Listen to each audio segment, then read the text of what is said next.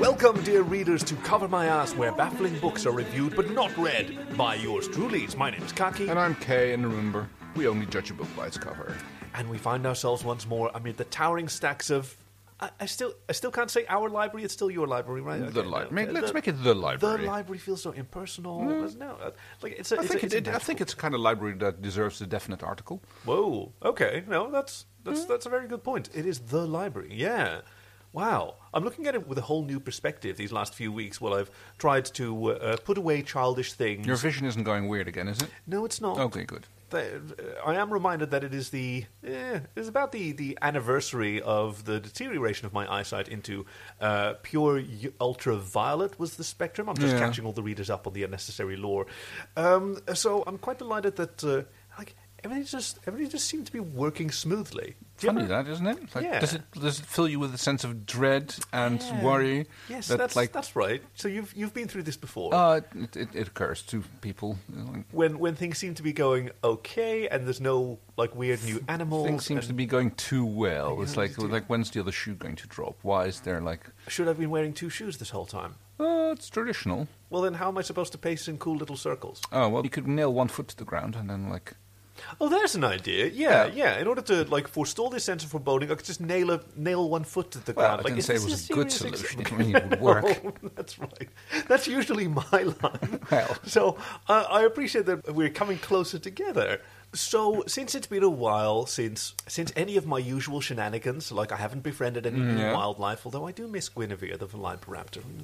Never did find out what was going on with that. But yeah, we did. We kind of lost the quest for the breeding grounds and got distracted by other things, didn't we? Yes. Or at least I did. But I haven't been allowing any such distractions to enter my life for a few weeks now. I've been reorganizing and stacking the shelves and checking the stamps, like we talked about the little stamp. Yeah. But so I think I'm ready to start taking the next steps. And I wanted to talk to you about a performance improvement program, the next step in my career as a librarian. Yeah. How do I move from a junior librarian to, what's the next step up? And how do I, what's my path there? Well, after junior librarian, you get librarian. Yeah. See, that's the one that I'm interested in. Okay. I'm sure we can work on that. You've shown that you're capable of handling yourself in regular day-to-day library affairs. Yes. I do carry my sword with me wherever I go. It's essential. Well, yes. Okay. So carrying the sword is fine, but it's really not something you should do when you're at the service desk. Okay, clarify. Sorry. Right. My immediate reaction was, I have needed it to protect myself several times at the service desk, but I'm here to learn. I'm here, so please... Well, please... if you're servicing customers, then carrying a sword is a little bit uncouth. To be honest, I don't actually recall when the last time was that we had any customers for the library, so that's not as much of a problem. So manning the service desk is more about making sure that there's enough tea and coffee. Can do. Yeah. I believe it's also the anniversary of the discovery of the cafeteria, so... that makes sense. Yeah. So, checking books out and in, I guess I'll have to come by you and make sure that the books are checked out properly now whenever I come and take something for my private reading. Yes, let's do that. Okay. That'll be fun. Yes, and then we can move you up a little bit. Janitorial duties, I think you've already kind of taken on in more ways than one. In a very exemplary way, I might say. Let's work about this. Let's give it a little trial run, give you full... regular librarian duties. So a badge and a gun, you're saying? Well, I've got the laminate. We can do. Guns, no. Let's not go with guns. Well, that was a hard answer. You're not even going to think about it? Because then how am I supposed to, when I misbehave, how am I supposed to hand in my badge and my gun? Because that's the part I'm really looking forward to. Okay, well, the thing is, with not giving you a gun, is I don't want any more 45 caliber bookworms getting around in the wild, Yeah, but you fight fire with fire. Not in a library, you don't. Okay, well, see, this is where you're the senior librarian. In a library, you fight fire with a Halon fire suppression system. Oh, that's fun. That's good if you're good at holding your breath for a long period of time. I am. I'm like Guybrush Threepwood in that regard. 10. A solid 10. Yes. Yeah. Okay. So for the coming week, I'm going to be manning the service desk, right? Yeah. Oh. Your duties will be opening the library doors on time, closing them, making sure that the till is made up properly, that it's counted at the beginning and at the end of the shift. So opening the doors is going to be a little bit of a problem. It has been. So let's skip that part. I'll give you an official exemption on that. Okay, score. cool. Okay. That'll be good. Everything else, I'll run you through the procedure one time, and then you can shadow me at the front desk for the first day, and after that, I'm sure we can let you off with your training wheels. Okay, I'm so excited. Oh, I'm glad to hear that. It's like, you're such a light when you are excited and like enthusiastic about something new, especially. Oh, thank you. I'm sure that unlike all the previous things that I've embraced with this enthusiasm, this won't turn into a fucking travesty. For this time, for definite. I'll hold you to that. Well, actually, let's make that an action item on your review for your position as a regular librarian. So the number of fucking travesties in the course of my duty should stay below, 5 per year. Ooh, oh. I said below. Yeah. Listen, it's got to be achievable. It's not like I'm going for senior librarian or the master of the librarian or librarian wizard or whatever. Yes. So, this week, we have a book. Yeah, we have a book. We have a book. We do. This week's book is by Andre Norton. She is a returning author. That's right. I don't know what the book was called, strangely. I remember that the episode was called The Shoshone Suomi Showdown. Say that 10 times fast. It was episode 19. Oh, Lord of Thunder. Oh, right. I remember. Yeah, with the giant bird, and you had Perkele and Pocatello. All the other. There's a returning theme in her books then, because again we are dealing with ancient gods. At least gods from the ancient world. The name of the book is Witch World. Yes, and on the cover, if you look down at your podcasting device, by the way, you should be seeing the cover of today's book. Otherwise, you can check the show notes for an image and a link. You can check Twitter at CoverMyAssCast, where you'd look for episode 71, or you can go to the website at CoverMyAssCast.com, and then you will see this cover, which I really like this kind of color scheme. Red and blue? Secondary colors. There's violet in there, which I'm pretty sensitive to with my eyes still recovering from the ultraviolet spat, but also some bright reds and cool pastels. Andre Norton at the top, Ace Books. Also, paradoxically, down the left side it says First Book Publications. It's got this cool style for the cover. The figures on the cover are all of these sort of bird men. I think it's a toucan-ish. No, the eyes are not toucanish, but the beak very much is. Oh, have you ever seen a toucan skeleton?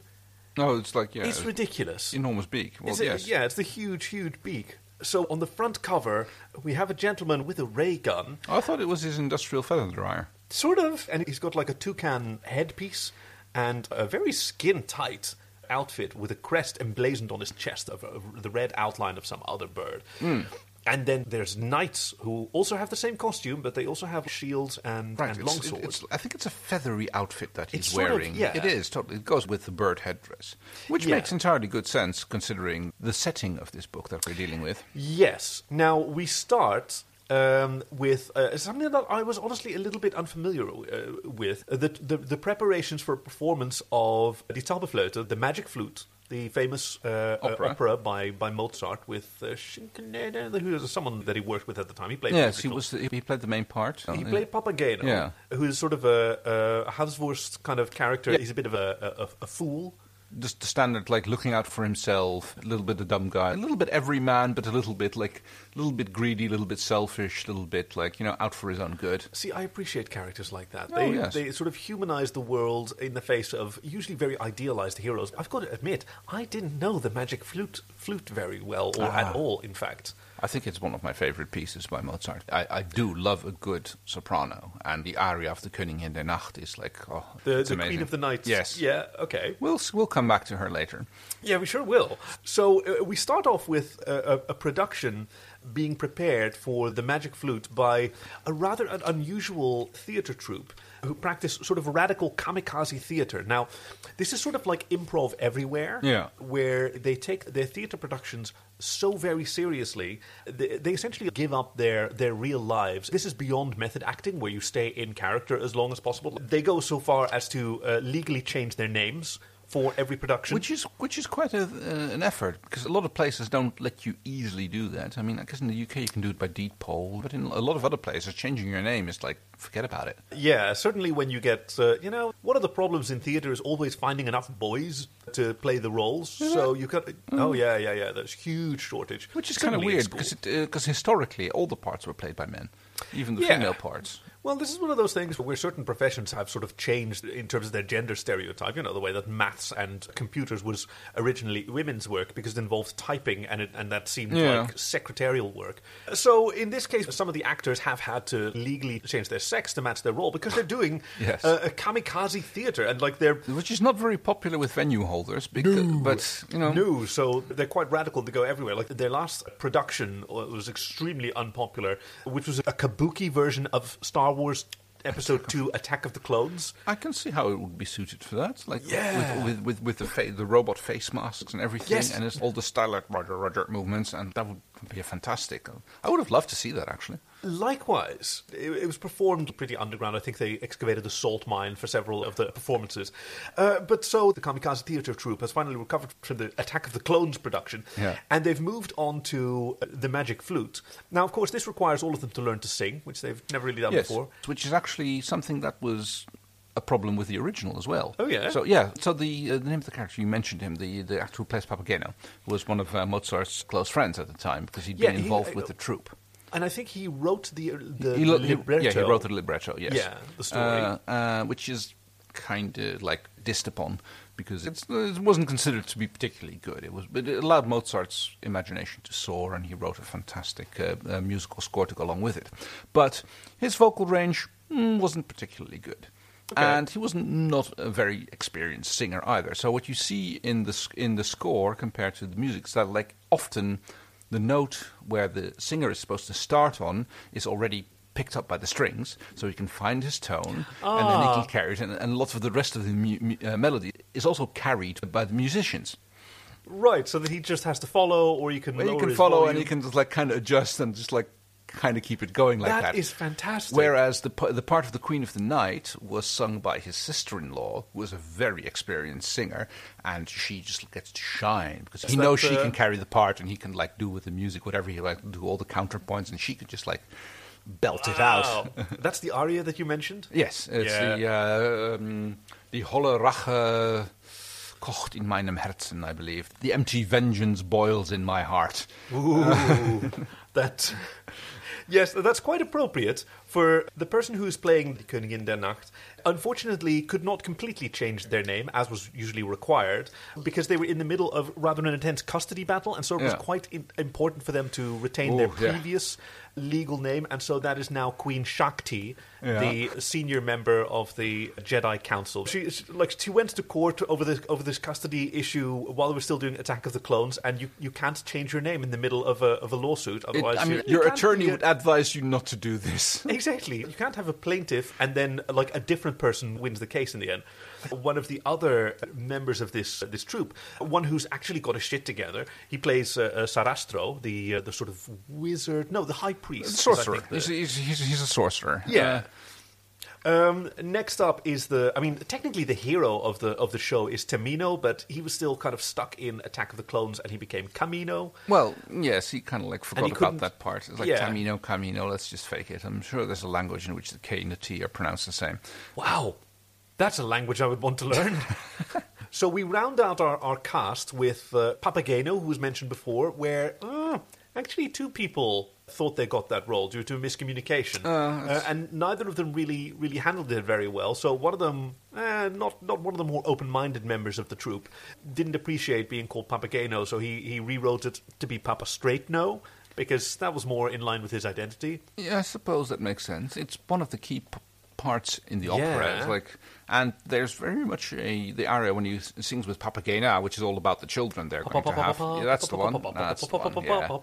It's like erst eine kleine Papageno, then eine kleine Papagena, then noch eine Papageno, and then it goes on like that for a little bit. And apparently they want quite a few kids, and they expect the gods to bless them with it, which I suppose they do. I think it's going to be harder for Papa Straightno and his partner, who is also another dude who thought there was also going to be Papageno, whom then, after some negotiation, was known as Papagay 2. Well, I mean, they were both very gay, so it makes sense. Yeah. It's... And lastly, the other villain next to Queen Shakti, Monsanto. Now, that was... You can't have a good opera without a little bit of social criticism. Exactly. And I know there was Monosarto or something. Monsanto is like it's a seed company. No, I know that, but the original character in the play was... name, yes. Monostrato Again, is dyslexic. Something interesting that you should mention that. I know you mentioned that earlier, that there seems to be this trope going on these days about the captain of the guard being this big guy of usually African. Can I say black?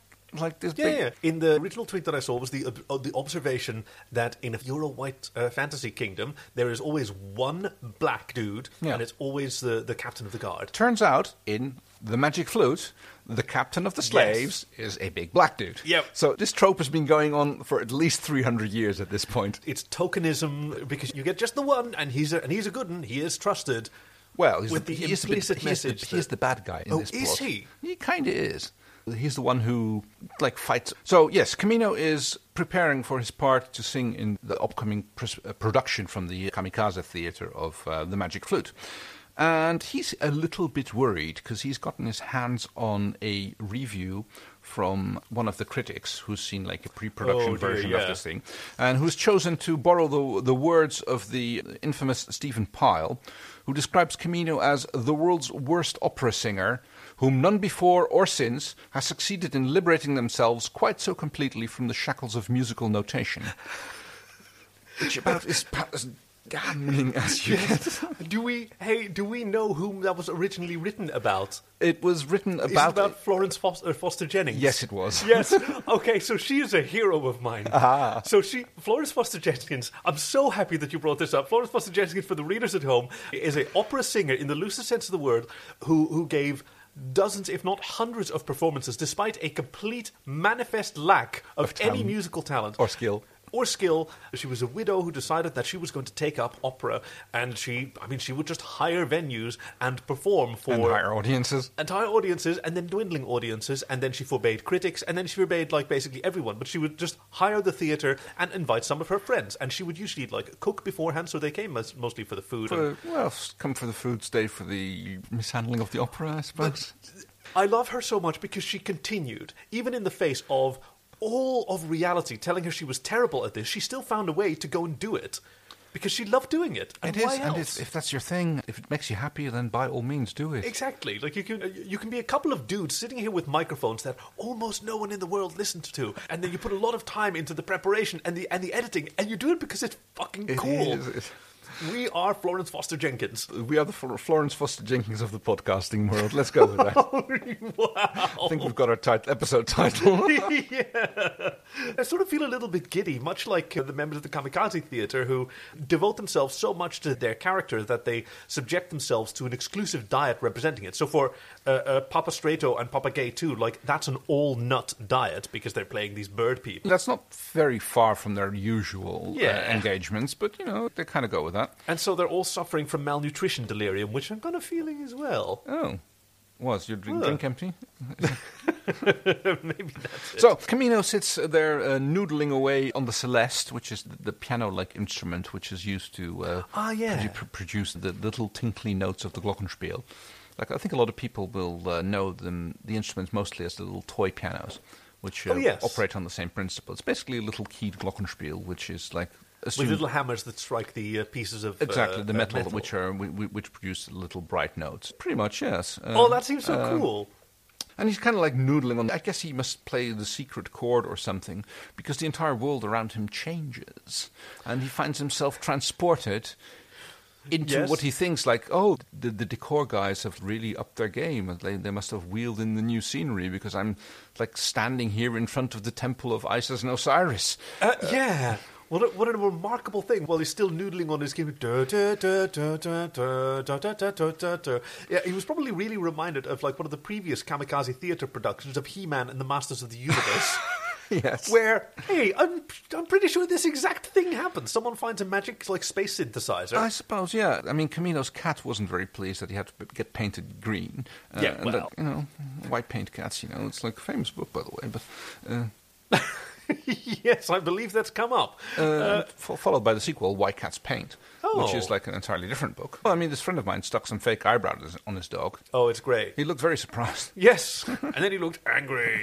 And then I still think next he should do a little Fu Manchu. Ooh. That would be funny, but dog might try to lick that off or something. Or... That was a problem I recall in the film Resident Evil by Paul Anderson, 2002. Hey, yeah. this is what I'm doing it, where you had these zombie dogs, and so they had actual dogs made up in zombie makeup. Right, with meat hanging off them. Yeah, and they kept eating the meat of each other. Yeah, even though it was all food safe stuff, it gave them awfully terrible tummies. And, oh dear. Yeah, so they eventually redesigned the makeup to make it out of spaghetti. And that stopped them from eating it? No, they could just go nuts, and then eventually they'd have enough of it, and it would still look gross. So it looked fine. Now it just looked a bit chewed upon, which is kind of like appropriate for zombies. Makes sense. So he finds himself in front of the Temple of Isis and Osiris, and there's a big temple conflict going on at this point. It takes him a while to catch on to the fact that he is in fact not in the theatre production anymore, because everybody is so...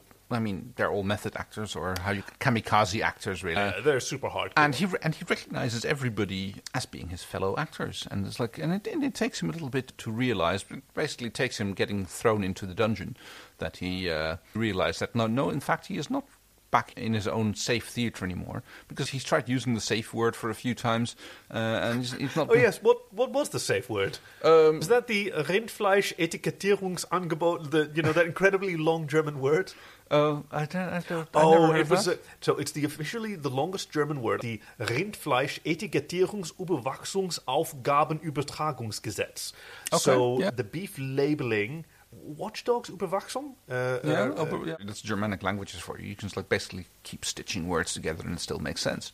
And he yells it 3 times as he's supposed to, and nothing happens. No weird ghosts appear in the mirror or anything like that. And he finds himself in the temple conflict, the temple of Isis and Osiris, and the conflict between Queen Shakti and Monsanto. Well, that was one team. Yeah, and on the other team was... No, Monsanto was on Charastro's team. Queen Shakti is the queen of the night. Yes. Who is basically trying to turn the temple into a gay nightclub. Yeah. Which is not the usual way that temple conflicts go, because this seems like a violation of the principles of the temple of Isis and Osiris under the leadership of the high priest Sarastro. Yeah, well, Isis is, of course, the queen of the sky. And yes, of course, yeah, I knew that. And Osiris is the king of the underworld. Okay. So that's a bit of an interesting mix-up there. And Sarastro being the sorcerer here, who is trying to turn the temple into a Masonic society. Yes, because that was a huge thing. In the time that Mozart was writing The Magic Flute, Freemasonry and Egyptophilia was it was Beatlemania. A big thing, yeah. Yeah. I mean, he was a Mason along with I forgot his name again, the guy who wrote the libretto. They were both Freemasons in the same society. Apparently there's a lot of symbolism in there, although that again is also disputed a little bit. I guess that's the Freemasons things. They put their things everywhere and then they go oh, no, that's not us. And it's nothing to do with us. Then why? And then what's the point? Putting these secret codes in everywhere. So they can go hey, you see the it's thing? Not me. It's not us. It's not us. No, totally not us. But it's such a pointless dog whistle, because if it's so deniable, then it's barely even there, right? Yeah. Also, secondarily, every time that I try to figure out the name of this person who played Papageno and who did the libretto, the only name that I can come up with is the one from... is Otto von Krankenbusch Schinken-Gescheitmeier. Wow. Who is the name of another famous opera, a character in another famous opera, which is the Animaniacs version of Schnitzelbank. Oh, I don't know what Schnitzelbank is, but... So it's a German traditional song that Germans don't know, because it's an American song, but it's in German, and it's... Ist das nicht ein Key, ein Lock? Ja, das ist ein Key, ein Lock. Key, ein Lock. Dun, dun, dun. Never heard du schöne, oh, du schöne Schnitzelbank.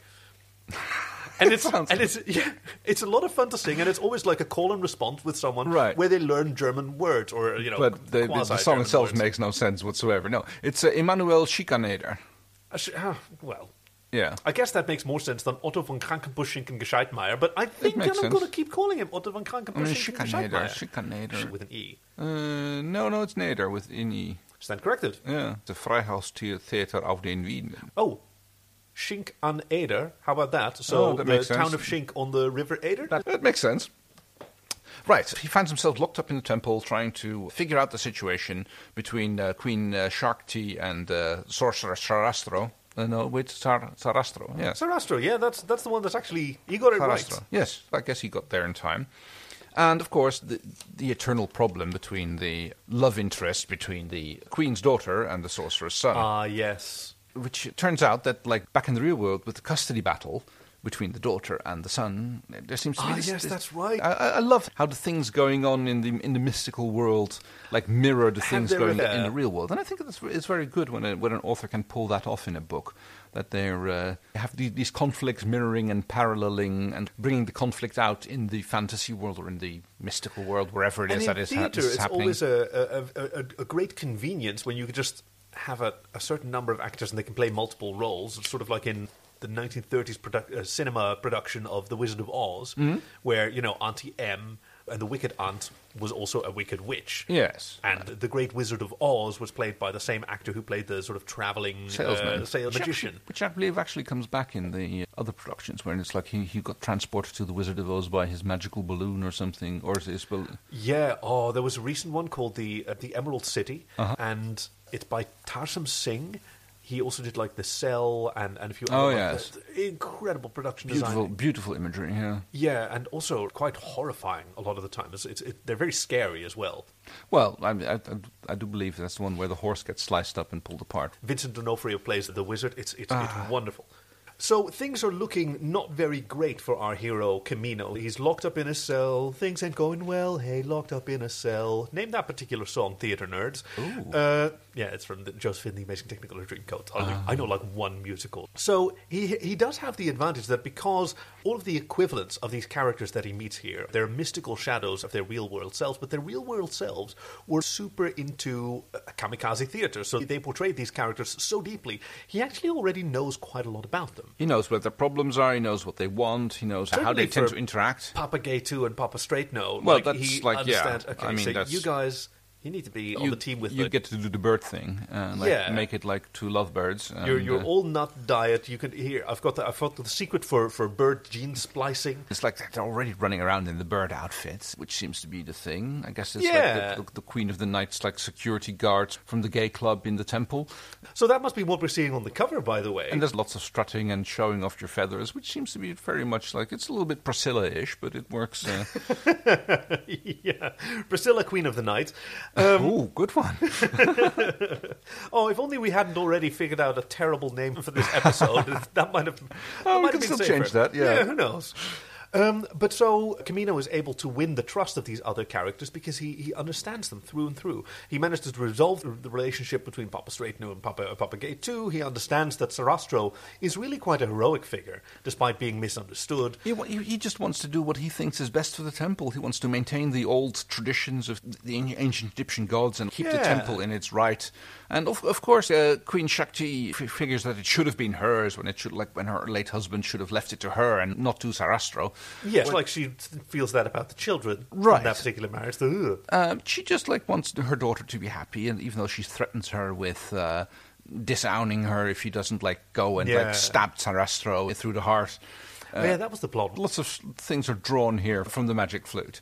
I kind of like how an author manages to use a old story like that and then retell it in their own rights and give it their own little twists and See, people talk a lot of about cliches and how they're derivative, but every cliche started out as a great idea. Yeah, and then other people went this is good, and we can use that. So even though it's kind of a cliche ending how this is resolved, because a Camino pieces together a brand new glockenspiel out of pieces of armor from the various guards that have come to him. The little librarianess has a review to add. I think she spotted one of the raccoons. Oh? Yes, tell us. Yeah? What is it, Tell lady? us more. Oh. Meow, meow, meow, meow, meow, meow, meow, meow, meow, meow, meow, meow. You're good at this. Meow, meow, meow, meow, meow, meow, meow, meow, meow. And so in proper cliche fashion, he kills a bunch of his guards, fashions their armor into a new glockenspiel suit, plays a new intergalactic melody on that, which opens a portal back to Earth where he summons one of the leftovers from his kamikaze theater troupe, Freemason Windu, who brings along a supply of homemade lightsabers so that everyone may free themselves from the invasion of the Queen of the Night. Queen of the Night is happy because she sees a lot of glow sticks. And I can dig with this. If this becomes the new vibe of this place, then exactly. I can club around this. As long as everyone keeps their costumes on, everyone keeps their masks on. Now, obviously, Camino is totally totally down with it. That was his life anyway. Yeah. Everybody else, they kind of love Sarastro goes outfits. like, yeah, we can do masks in our Masonistic traditions. We can have everybody wear masks. And so he adds that to the bylaws and the charter that everyone must wear masks, to which everyone replies, this is the way. Yes. So I love it when an opera resolves itself in such a traditional way. It is. It turns into this big production, of course, where everybody's massively singing along with the orchestra. And yes, everyone gets builds to a huge crescendo, especially Papa Stratno and Papagay too. Yes, yeah. They have the biggest climax that they can on stage. Certainly do. And at the end, as the curtains draw on this mystical world where Camino chooses to stay behind because it is way more kamikaze theatre than the real world ever was, they all get together to announce their next project, which will be Back to the Future set in space. And I think Andre Norton is known for these kind of outlandish, kind of gonzo stories, just going by the covers of her books. Well, that's the covers. You wonder always, did the guy who painted the cover even read the book? And in this case, I definitely think so. At least the art director from Ace Publishing. Guys who reviewed the book on the podcast actually read the book? Yeah. Well, no. Just as much as the artist did, I'm as sure. We're supposed to. After all, we are a literary book review podcast. We sure are. And I would like to refer to the subtitle of our podcast. Yes. So, judging a book by its cover, how are we going to rate this book? Let's see. We've always done what's it called? String integers. Yeah. We don't have to do integers. No. We could give it like 1.69 out of 2. Oh, well, nice. 69 was last week's episode, so yeah, it is 1.69. That's not a multiple of 69. No one's going to see any kind of correlation there. Or say nice. No. Just, I mean. All our books are nice, aren't they? 1.16. Well, we try not to review books that we don't like. You know, that's like it's like. And the other way around. Like I always try to read to like every book that I read. Oh, fair point. Certainly, like if I paid money for it. I guess you listen to a lot of books, don't you? I suppose that. I do. I do like to listen to books, which I think is sort of the same as reading. It is. It probably adds a little bit of depth because there's the interpretation of the performer. Yes, which some people, they like the freedom for their own theatre of the imagination, but sometimes you can have a good ally in that. You ain't never had a friend like me. Wait, wrong book again. All right, so 1.69 out of 2. Going once, going twice. Yeah. So I really enjoyed this book. It was thrilling, it was surprising, as a good opera should be. Lots of musical references. Yeah, I'm kind of impressed with us for getting all of those. No, I mean, we do a little bit of research into our reviews, don't we? So what do we have in store? Oh, yeah, and speaking of review, if you look down at your podcasting device, you should be seeing an opportunity to leave a few stars, leave a review. We'd love to hear from you at covermyasscast@gmail.com, certainly if you have a suggestion for a book. But in the meantime, what do we have in store for our readers next week? Next week's book is by Louis de Bernières, The War of Don Emmanuel's Nether Parts. Thank you for joining us at Cover My Ass, where baffling books are reviewed but not read by yours truly. My name is Kaki. And I'm Kay, and remember, we only judge a book by its cover. Oh, the little librarian, well, she wants to come join us. Yeah, come here. You want to help us review the next book? No.